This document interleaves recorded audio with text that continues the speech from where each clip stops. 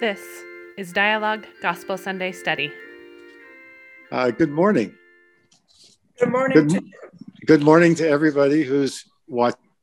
This is our Dialogue Sunday Gospel Study, February 28th, 2021. Stokes is with us. You've been hearing Cathy Stokes, and we will come back to her after a few minutes of introduction.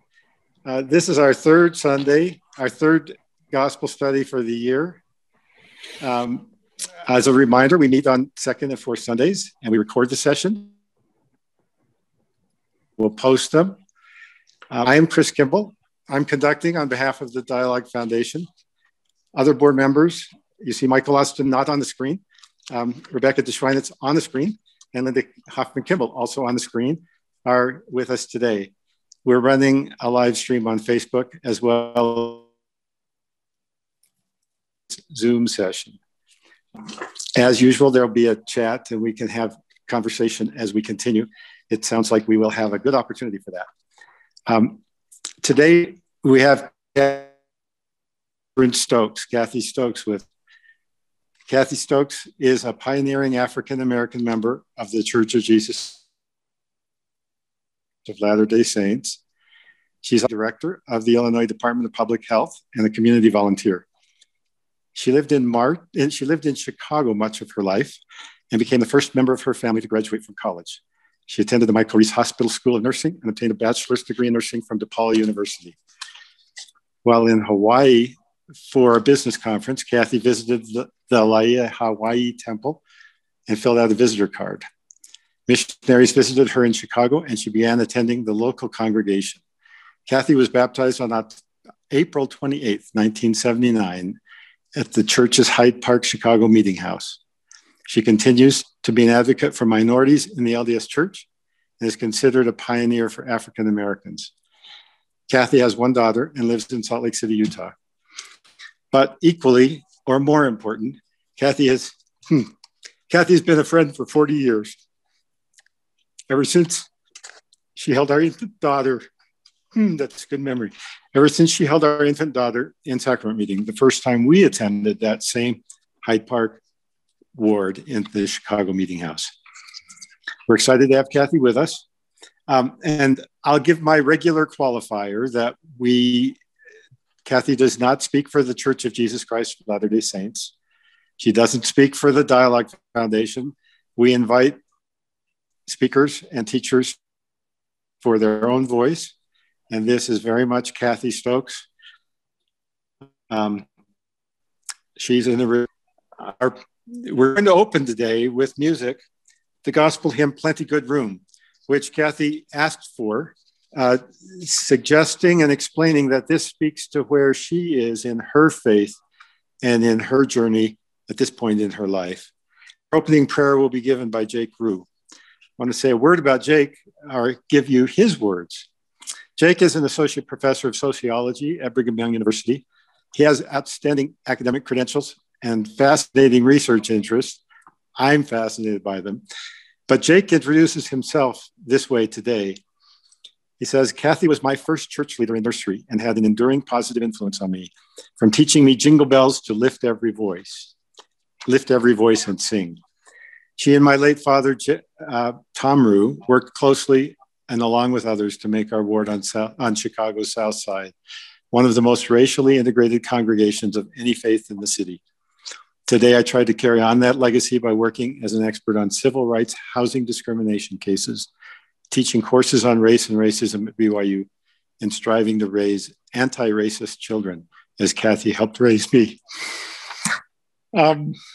Cathy's raised a bunch of us. Anyway, thank you, Jake, for being here. Let's have the music. And our dear Heavenly Father, we are so grateful to be gathered together for this Sunday meeting, to be uplifted and edified by thy word. We are so grateful for the restoration of the gospel, and we are so grateful for Black pioneers in this church, from Elijah and Jane to Darius and Cathy, and so many hundreds of thousands of more. We ask a blessing upon Cathy as she gives this lesson, that she'll be strengthened by thy Spirit, that she'll be able to continue to recover from the side effects of the vaccine. We are grateful that she has been preserved to be with us in these latter days. We are grateful for her honesty, for her faith, hope, and charity, and we pray that thy Spirit will accompany her in this lesson. In the name of Jesus Christ, amen. Amen. Amen. Wow. Cathy, Yes. it's your turn. People have commented, just so you know, to say, we understand about the vaccine. We're all in it with you, and understand that that has an effect. And also, why don't you just tell us stories? That's Why don't I just, what? Tell us stories. Tell a story. Your life, your experience. Okay. Whatever you're up for, right? Whatever you're up for. I'm just passing on comments here. We love you. We're happy you're with us.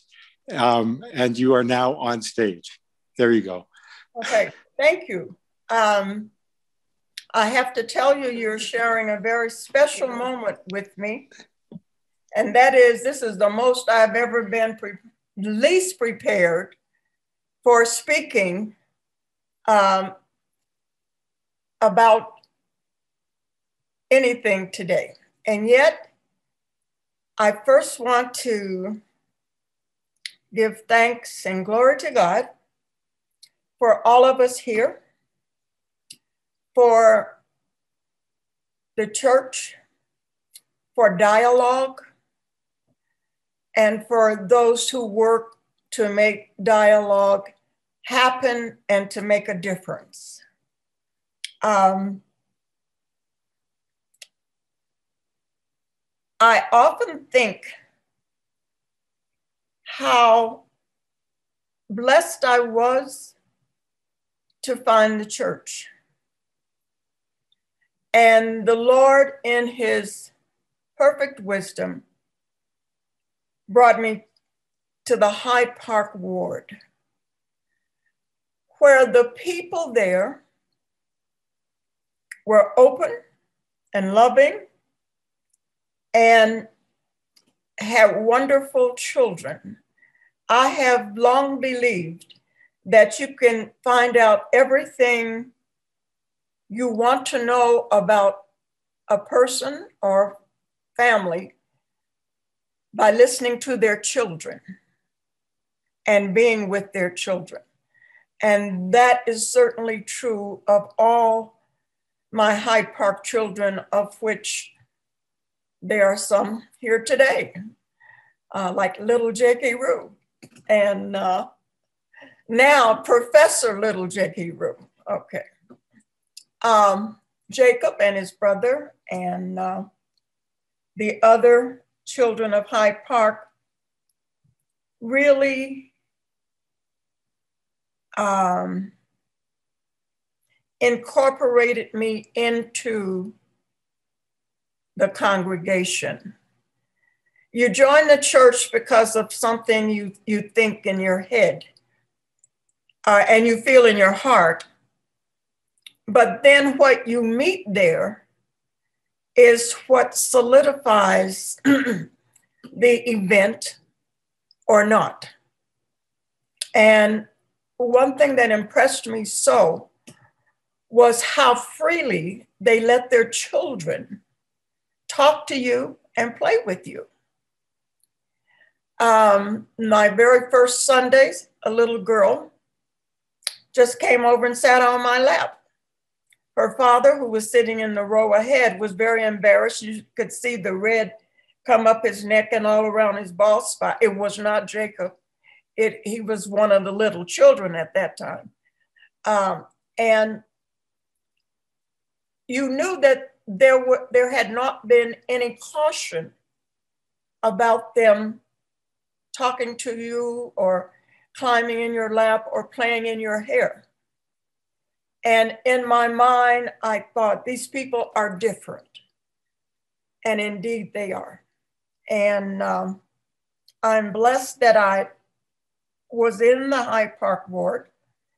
If I am to be in the church, I think it would have happened in any ward, but I don't think it would have been as easy and pleasant for me as it was.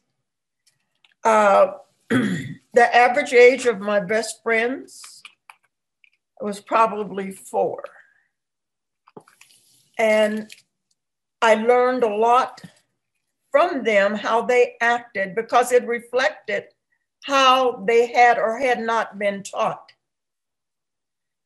And I am grateful for my experience with the children in Hyde Park. My first calling was nursery leader. And I know that's where they put new people so that none of the adults will say the wrong thing and mess up. But it was the perfect place for me, because whatever you want to know about people, listen to their children, because they will tell it all, either in deed or in word. And that was a wonderful experience. That people say, how do you know the church is true? And my response often was, well, how do you know it's true? Well, their families have been in the church from forever, and I understand that. The church is as true as I am true, and each of us is true. And so it was the true church in Hyde Park. They were not all of the same mind in terms of where they were with the church, and it didn't matter, because the environment was a loving one that everybody could live in and function in. I know that's why I was landed in the Hyde Park ward as my first experience in the church. If I had moved immediately someplace else, that might not have happened that way. I think, though, I would have stayed wherever I had landed.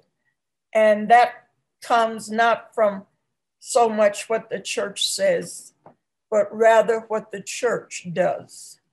And the church is each of us. And therefore, I can, without reservation, recommend the church to anyone I meet, any friend, whatever. Not that there is any level of perfection among us, but rather there is love among us and an openness to accept whomever God presents to us. And I am very, very grateful to be a member of the Church of Jesus Christ of Latter-day Saints.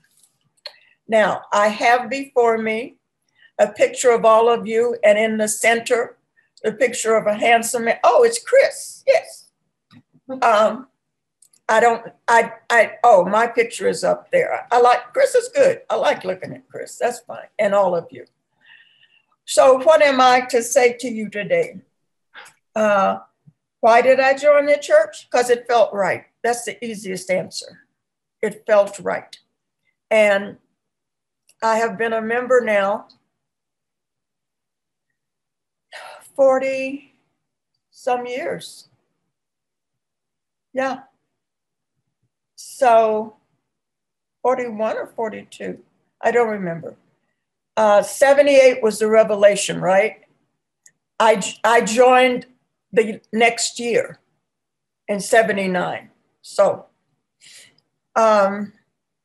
it was the most important decision I had made at that point in my life. And coming up on 42. Say what? What did you say? I say coming up on 42. I said in April, it will be 42 years. 42, thank you. Yes. Wow. Okay. All in all, it's been a great 42 years. There have been some bumps in the road. When you learn some truths that you didn't expect to learn, for a while you have to sit and ponder that and realize it's part of a whole, and you move on. I am grateful for the women of the church and the groups that they would bring together to have an overnight or whatever. It was a conversation that happened in those groups that revealed who these women really are and how bright they were. While we don't hold the priesthood, I would hope that the voices that I heard in my early years in the church at retreats and various events with women would be listened to by everyone in the church. They certainly strengthened and sustained me. Now, let me hasten to add, I have a great respect for priesthood.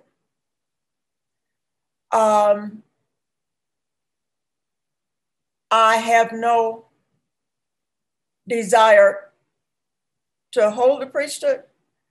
I have enough to do.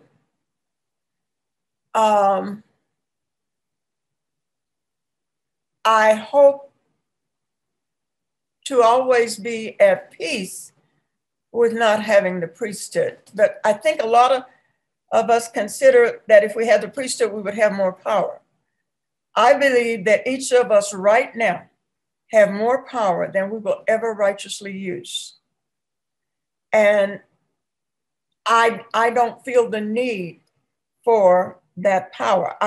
For those who want it, I hope that there will be an accommodation for them.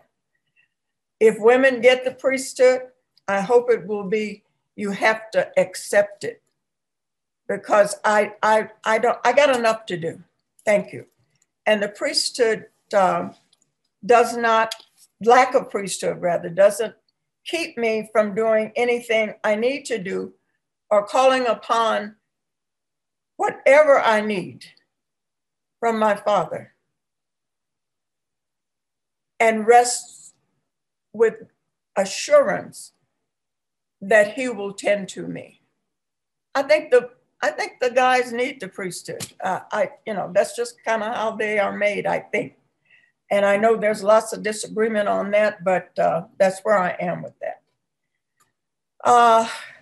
What's most important to me are the relationships that I have established with the church, and the church is each one of us, and that I continue to establish as I meet more of the church. What can I say? I'm trying to think of something succinct to say. I never said I believe the church is true, because I don't know what true means in that instance. I believe the church is where I'm supposed to be. And I believe that it can help me live the life I want to live and help me learn more about the God we serve and do more for our brothers and sisters that we need to serve. I sometimes am a little, well, more than a little irreverent. But I don't think I still got a temper recommend, what can I tell you? But I recognize that many members of the church I hold the leaders of the church in high esteem, but they're still men. Some of them righteous and holy men. They're given a job, and my job is to help them do that. Do I think that women should have the priesthood? If the Lord wants us to, we will have it. But I do not think we will be prevented from doing anything we need to do by not having it. I believe there is, you know, I wouldn't want it to be taken as an excuse for not sharing power, but I think we can do anything the Lord will sustain us in doing without the priesthood. The truth stands on its own, and women are often looked to or left to tell the truth. And they're usually brave enough to do it. So, more than anything else, I am grateful for the good that the church does throughout the world. When I was working for the Department of Public Health, I met the guy who was in charge of the Red Cross for that region, which included more than Illinois. And he came, I think we were doing some disaster. And so he came over with a smile. He said, "Oh, I'm anxious to meet you." And I'm looking, thinking, okay, what's he selling? And he said, "I hear you're a Mormon." And I took a little breath and I said, "Yes, I am." He said, "Whenever something happens," no, first he said, "Can I give you a hug?" And I kind of hesitantly said, "Well, yeah, okay." He said, "Whenever something happens, the Mormons are the first ones there. They stay till it's over." And he was hugging me for hugging all of the Mormons, okay? And that was fine.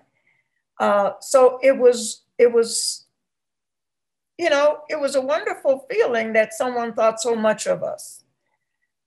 Because I think the things we do, we are really the go-to on rescue. We know how to do that. We may not be as good in welcoming different, I don't know, whatever, but we do the rescue thing. Go to us on rescue. And I'm proud of the things that we as a church participate in that improves people's lives, that gets down to the nitty-gritty of a person's everyday life. And I'm grateful. I'm grateful when they send carloads or busloads or whatever load, truckloads of food and goods to people in need. And so we don't do everything perfectly or even to my requirements, but what we do, I think, is pleasing to our Father in heaven. And so I'm grateful to be a part of that. Now, the church has a way to go on women. The church has a farther way to go on single.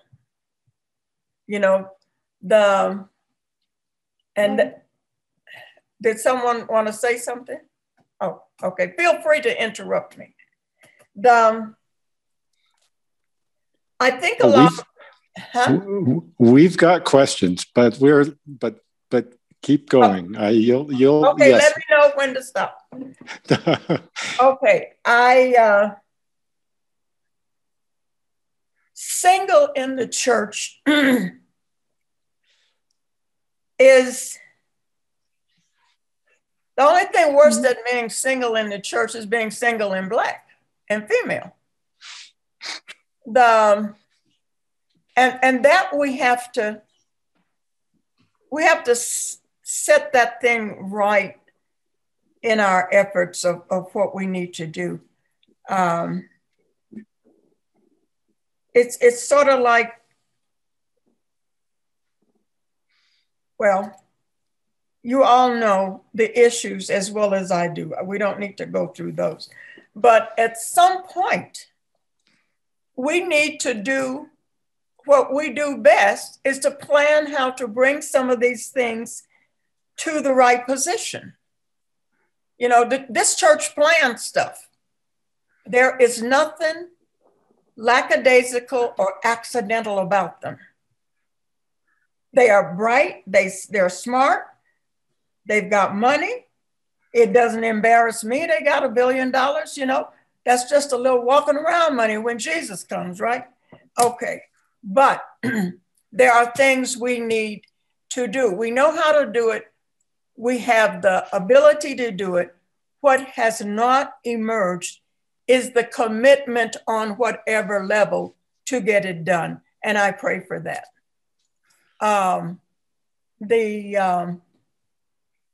Okay, I could stop now. Well, let me introduce a couple questions then. Okay. First of all, I'll just mention, once in a while you look down and we lose the bottom half of your face. We'd love to. You're right. We'd love to have you looking at us. That's great. You talked about Hyde Park a lot, and of course that's a shared experience and wonderful. How did moving to Salt Lake City and a different LDS church environment, culture, how did that work for you? Well, it worked fine because when I came to the ward here, and the bishop asked me, it was the eldest son of Senator Hatch, Brent Hatch asked me why I came to Salt Lake, and I told him that I'd retired and wanted to. And then we decided that since I had been chorister before, like my whole time in the church, he called me to be the chorister. And you talk about putting a rabbit in the briar patch. It was great. And the 11th ward, the 11th ward sings, okay? Everybody sings or we stop, okay? But it's, the music is good. If there's something I would like to fix in the church, it would be the music. And not the music like the choir sings or anything, but rather the congregational singing. Because I believe that the congregational singing is like a ordinance of bringing our voices together in different tones. And I believe it is so important and that it strengthens the soul. So I would like to see more music and music taken with a greater appreciation for what music can do, okay? Tell me who was not moved by the brothers singing through it all. Whose mind did not go back to some through it all kind of event? Music is an ordinance. It's almost, you know, it's something that heals us, uplifts us, does us so much good. And I think we need more congregational singing. That's all. Speaking of music, we talked about and we have it queued up to close with that Plenty Good Room. But you talked about that song, that hymn, that gospel hymn, as important or revealing of where you are in your faith and your journey. Would you talk about that? I found that really intriguing. Plenty Good Room. The hymn Through It All that he sung, it represents for me the path of my life with my God. When I was a little kid in the country, so I had to be under 5, I knew that some things weren't right. And I knew that there was something better looking over me. I never was able to articulate it because nobody knew that was what I thought, and I don't know what I would have said in that, but it's kind of like, I think I've always had this sense of being watched over and cared for. And in rural Mississippi, that is a great blessing. Rural Mississippi 84 years ago, life was hard. I'm grateful to have left the South in my early years. I was 5 or 6 and was exposed to education in Chicago and the different ways in Chicago. So I'm a little schizophrenic in that way, that I've got that Southern, because the minute I hit home, and I refer to Mississippi as home, I know what paths to walk in and easily fall into them with my own accommodation to the requirements of the society there. The South is a different place today. It still has a way to go, but it is leaps and bounds from what I knew as a child. And so I'm grateful for that. Through it all, through the South, through the hunger, we thought it was a big deal to get a peppermint stick and a store-bought pickle for Christmas. That's it. No stockings, if there were any stockings, we would be wearing them, right? It was abject poverty. As a matter of fact, Linda, I think, put together some stories about Christmas, and Thanks, Cathy. And mine was Santa, who dat, And, it would have been weird for some old white dude in a red suit coming bringing black kids. I don't think so. But anyhow, it was a valuable experience, though it was difficult. And I wondered, no one needs to go through that. And I'm glad it's better now. But I have a question for Cathy. I have a question for you, Cathy. Okay. With all of your work with public affairs for the church, I remember you telling me once about when Al Sharpton came to Salt Lake City and you got to introduce him to the city. So I want you to share some of that. Reverend Al. Yeah. Well, the reason he came to Salt Lake, there was some kind of incident where something was said either by the church maybe, or by Al Sharpton. Oh, by Al Sharpton. I think it was by Sharpton, and he called to apologize.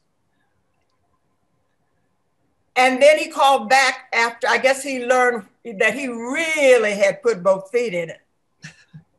And so I got a call saying that he was coming and they wanted me to help host him. No worries.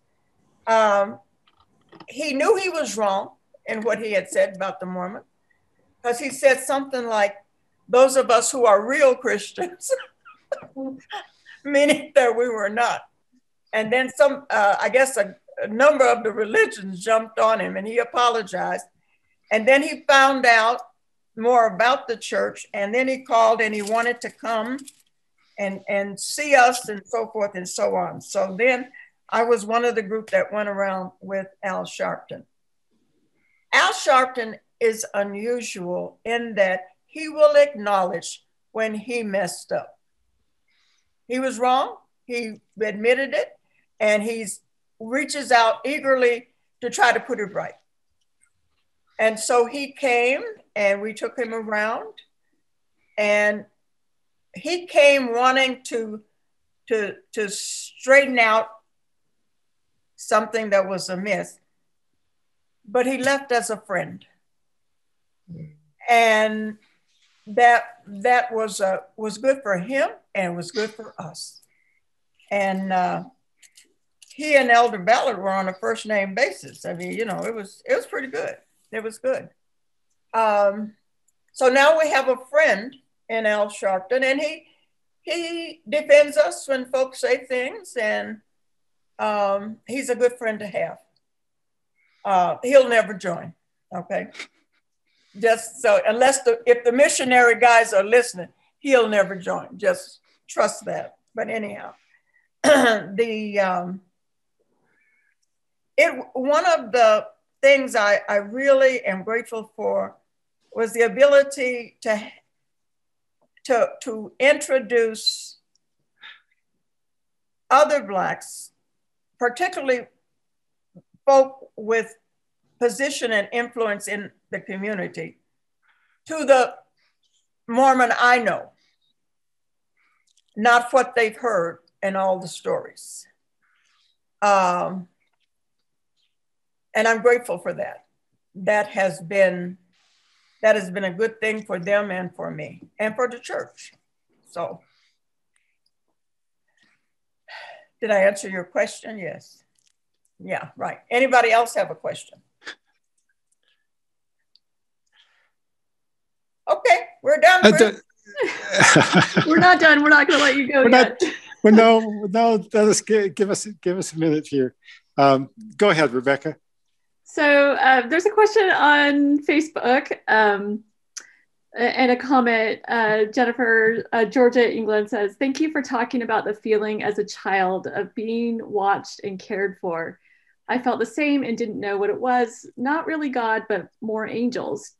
Do you feel the angels are with us?" Do I feel that angels are with us? Is that the question? Yes. And maybe you can relate this to the idea you talked about, the church being the go-to on rescue, and maybe are we individually the go-to on rescue, and how we can develop that. Some of us are, because in go-to and rescue, you have to know how to put the boundaries around it. Otherwise, you foster a dependency that no one needs to have. People will relax and let you do it.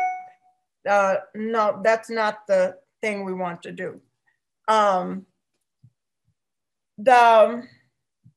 We are go-to, and we do a lot of we know how to do rescue. We don't know how to make small talk well with other people. We don't do that very well. But if there's a job to be done, I remember we had a joint event with Calvary Baptist, and they were supposed to cook the food. We bought the food, and we were supposed to serve. So there was a bunch of the young guys, young white guys. That's most of what we got, And they came in, and the lady looked a little askance that they were going to know how to set up these chairs and tables. Well, they came in, zip, zip. The thing was over. They took them down, zip, zip. And she said to them, "Can y'all come back again?"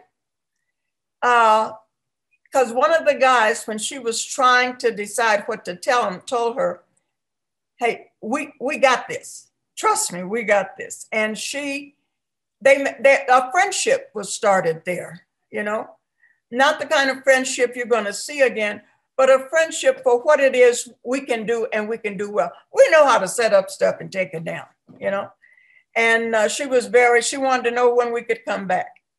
So we made friends in doing some of the stuff that we do ordinarily. The church is a wonderful organization because it can be called together on a short notice. It can be given direction, which will be carried out. And there's the plan is in everything for if this, then that kind of thing. The what ifs are planned for. The church is a great planner. the issue is not to take it too far, as with anything. If we take a talent can be a deterrent if we take it too far. But we do good work. And you say, what keeps you in the church? We do good work. You know, not just here, everywhere in the world that we can. And that is what I think God would have us do. Could we do better? Yeah, we could. You know, if they just asked me, we could sit down and have a long conversation. But maybe they will. If you read that I died tonight, it's because they called and asked if I'd come in and tell them what to do. No, we all know better. But go on. Well, I'd love to hear what's the rescue plan Cathy would put in place? That I would put in place? It would be hard for me to improve on the way the church does things. It really would be. The church is organized. It plans, you know.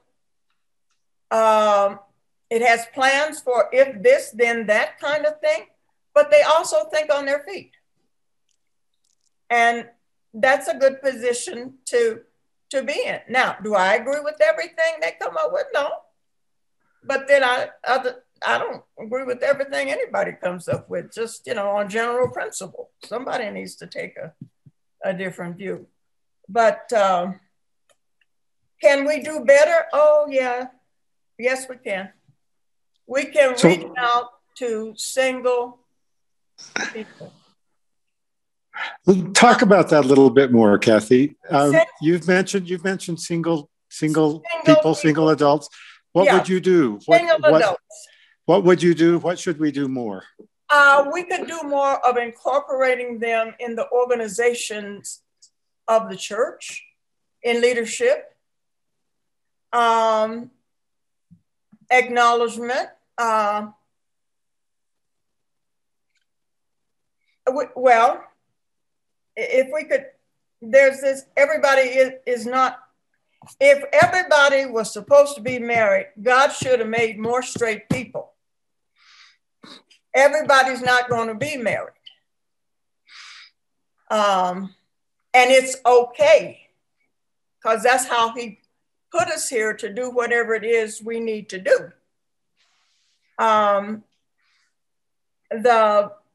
You notice on the church committees and things, most of the folks are couples. There may be a man there, but rarely do I see a woman who's unattached, who's a single woman, a real single woman, like she's old, okay? We are the real single women. But we need to be more open that everyone, regardless of their status, can contribute. I love this church because a lot of people don't think you can change stuff, but you can. But all you have to do is to open the issue. And even the most rigid person feels obligated to consider what you just opened. Now, they may not be changed on the first opening, but as it doesn't leave their mind, it goes on and on. And you gently, what is that phrase? Persuasion, not kind persuasion. Oh, it's in the D&C about the priesthood. Gentle persuasion. With gentleness, you can approach the most difficult question and get a hearing. The good in that is that what you leave when you raise the question doesn't go away. Because whether we think about it or not, that question stays with us. And we will then start to see the question more places. So, you know, we have to gently put out here. And you say, well, why do we have to be gentle? Because it works. That's the only reason to be gentle. It works. You can, you know, go in there with a bulldozer, but it ain't gonna work. It's gonna shut down right then. Be gentle, it works. Okay, anybody else got a question?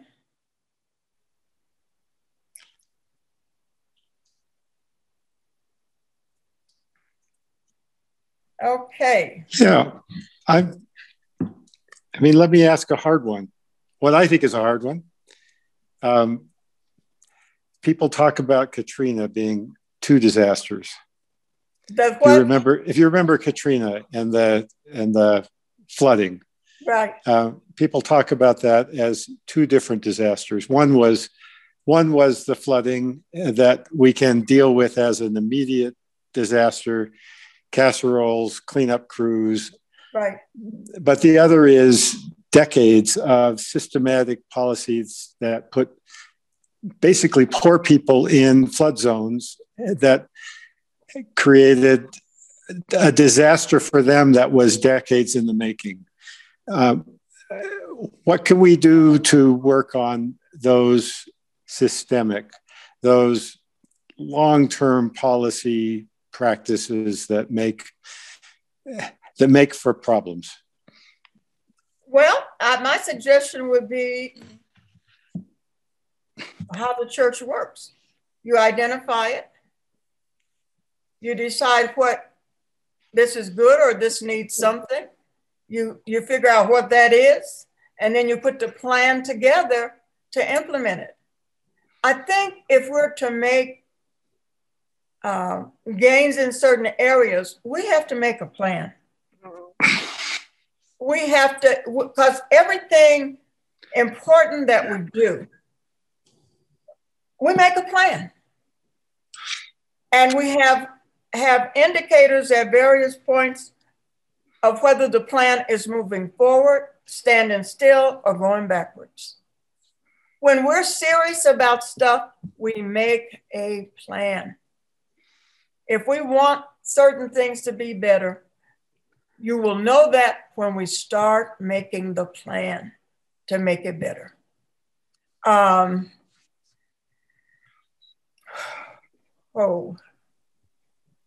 Well, you know, there's some things we just tiptoe around, and we all know what they are. We have to acknowledge, and we, meaning us guys, and then those guys downtown, and those guys in the wards and stakes. Because where there is a will, there is a way, if we want to make it better. I am disappointed that the church doesn't do all that I know it can do, and you know it can do. And you have to be careful in how you put things forward that need to be done, because if you alienate folks, you've lost. You know, gentle persuasion, yeah, kindness, friendliness. Above all, don't beat them up, you know, because if you beat me, you go to beat me up, I'm gonna fight back. And that's time and energy wasted if we would just look, analyze, how do we best approach this, and then move forward with that. So that really fits with what you described unity looking like, right? So we don't all have to be of the same mind, but if we are creating and focused on a loving environment, then we can get things done. Right? You know, I don't have to endorse or believe everything you do, but you know, if y'all have an event, yeah, I'll come. You know, we're together. This is your thing. I can help you with your thing without being part of your thing. You know, it's one of the funny things, I don't know why this came to my mind. Well, Mormons do a lot of cookies, right? When I first joined the church, I was so relieved that nobody in the church lived in my neighborhood because you hear the stories about the cookies on the door. Nobody on the south side of Chicago gonna eat cookies left at their door. It just, you know, it's just not something you do. Food is very, food is a private kind of thing. You bring the food, you don't leave it on the doorstep because nobody's gonna eat it. And so when I found, they brought them to the house, and I said, I just stared for a minute because that's not really something we do that way. People my age, the younger people are probably into it more, but anyhow, we got a ways to go, all of us. Any other questions? Go ahead, Rebecca. You said that you learned some truths that you didn't expect to learn along the way. I'm wondering if you could share some of those. Some of the truths that I have learned? That you didn't expect to. That I didn't expect to learn. Oh, one of the large truths I've learned, white people are really curious about Black people. I was met with an onslaught of questions. And I'm thinking, why are these folks asking me all these questions? It's because they don't know stuff about Black folks. And that took me a while to be comfortable with. Because generally, somebody questioning you is not a good thing if you're Black, okay? But we have so much to learn. I think that the part I try to work on is to be open to whatever comes. One of my favorite places in all the world to go is Costco. Not because it's expensive or it has good food, but the people you meet in Costco with the cute little kids. And you can tell the ones who have never been close to anybody that looks like you, because they will stare and they're open to conversation. And if you can just gently deal with that, you can provide their parents with an opportunity to talk to somebody who doesn't look like them. I don't know what that noise was, but. That was probably my machine. Oh, okay. And I apologize for that. No worries. I'm going to wrap us in with a couple of comments and a question for you. Okay. I'm going to play back to you one of the lessons you've taught us today. You talked earlier about not having the priesthood, but still being effective, making things happen. And you have more than once referred to this scripture in Doctrine and Covenants 121 in the 40s, that no power or influence can or ought to be maintained by virtue of the priesthood, right, only by persuasion, by long suffering, by gentleness and meekness and love unfeigned. And I'm going to say, I've seen you do that. I've seen you do that for years. And I think there's a little tension there in you saying, I don't have the priesthood, but I'm still working, and then quoting and operating in the way that is described in the scripture as not by the power of the priesthood, but by kindness and meekness and love unfeigned. And that's you. That's the lesson you've taught me. Okay. In closing, we're going to close with the music, Plenty Good Room. Would you tell us a word or two about what that hymn means to you? It meant more to me after I joined the church. It's a hymn of my childhood, plenty good room in the Father's kingdom, and it means plenty good room for us Black folks. Now, when I came to the church, that was, there was a very small number of us. And people would inquire about, did I feel comfortable? And that song came to my mind. There's plenty good room in this church, like plenty good room in my Father's kingdom. There is comfort here. There is love here. I think that being welcomed is never a question when anybody walks in the church. And, right after the priesthood, I guess everybody wanted to be the first one to welcome one, sort of thing, because they would almost love you back out of the church kind of thing. What are these people up to? What is, but the children saved it all. The children saved it all. A little kid can walk up to anybody, Black, white, or polka dot, and that person will open their hearts to that child, and that child can lead them as the scriptures tell us. And I think that happened in Hyde Park. And little Jakey Rue was a main leader in doing that kind of thing. And others, your own children, Chris and Linda. I treasure my time in Hyde Park with my children in the nursery. And then as they grew and in the young women, I worked with them. I treasure Hyde Park. It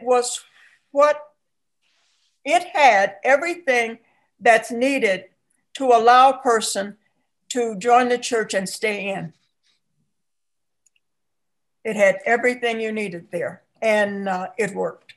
And I'm grateful for that, and I hope that it will be shared. Okay, I think that's bye-bye.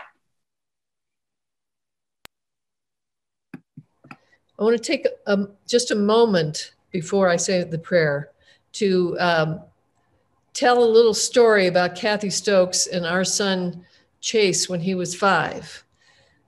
Cathy and I spent a lot of time together.